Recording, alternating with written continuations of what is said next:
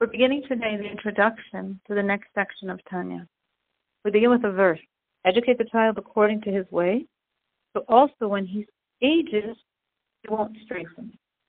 Our question is, if it's not the way of truth, this is just his way, what's the specialness that when he's old, he won't stray from it?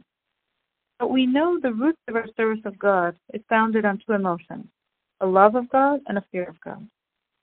Fear helps us avoid transgressing any prohibition, and love is a catalyst to motivate us to keep every commandment biblical and rabbinic. Now, we're talking about loving God. There's a verse that says, I command you to do or to love God. And the question is, why we're saying do about love? Love is in the heart. But there's two types of love. There's a love that's the expiring of the soul. There's such enormous love that there's a sense of such joy and such delight in God, which one merits when one's such a great saint, a tzaddik, but not all of us merit to experience it. And there's tremendous refinement of the body through much study of Torah, through many, many, many commandments, that we can be on the level of attaining this gift of a love.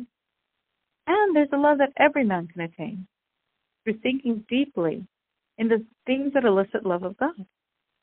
When we think of how God is our life, we love God as we love our life. When we think of the enormous greatness of God, as much as we can fathom and beyond what we can fathom, and we think of God's enormous love for us, that he personally went down to Egypt, to the filth of the world, to extract our souls from them, to draw us close to him. When we think of God's infinite love for us, this arouses in us naturally an enormous love for God.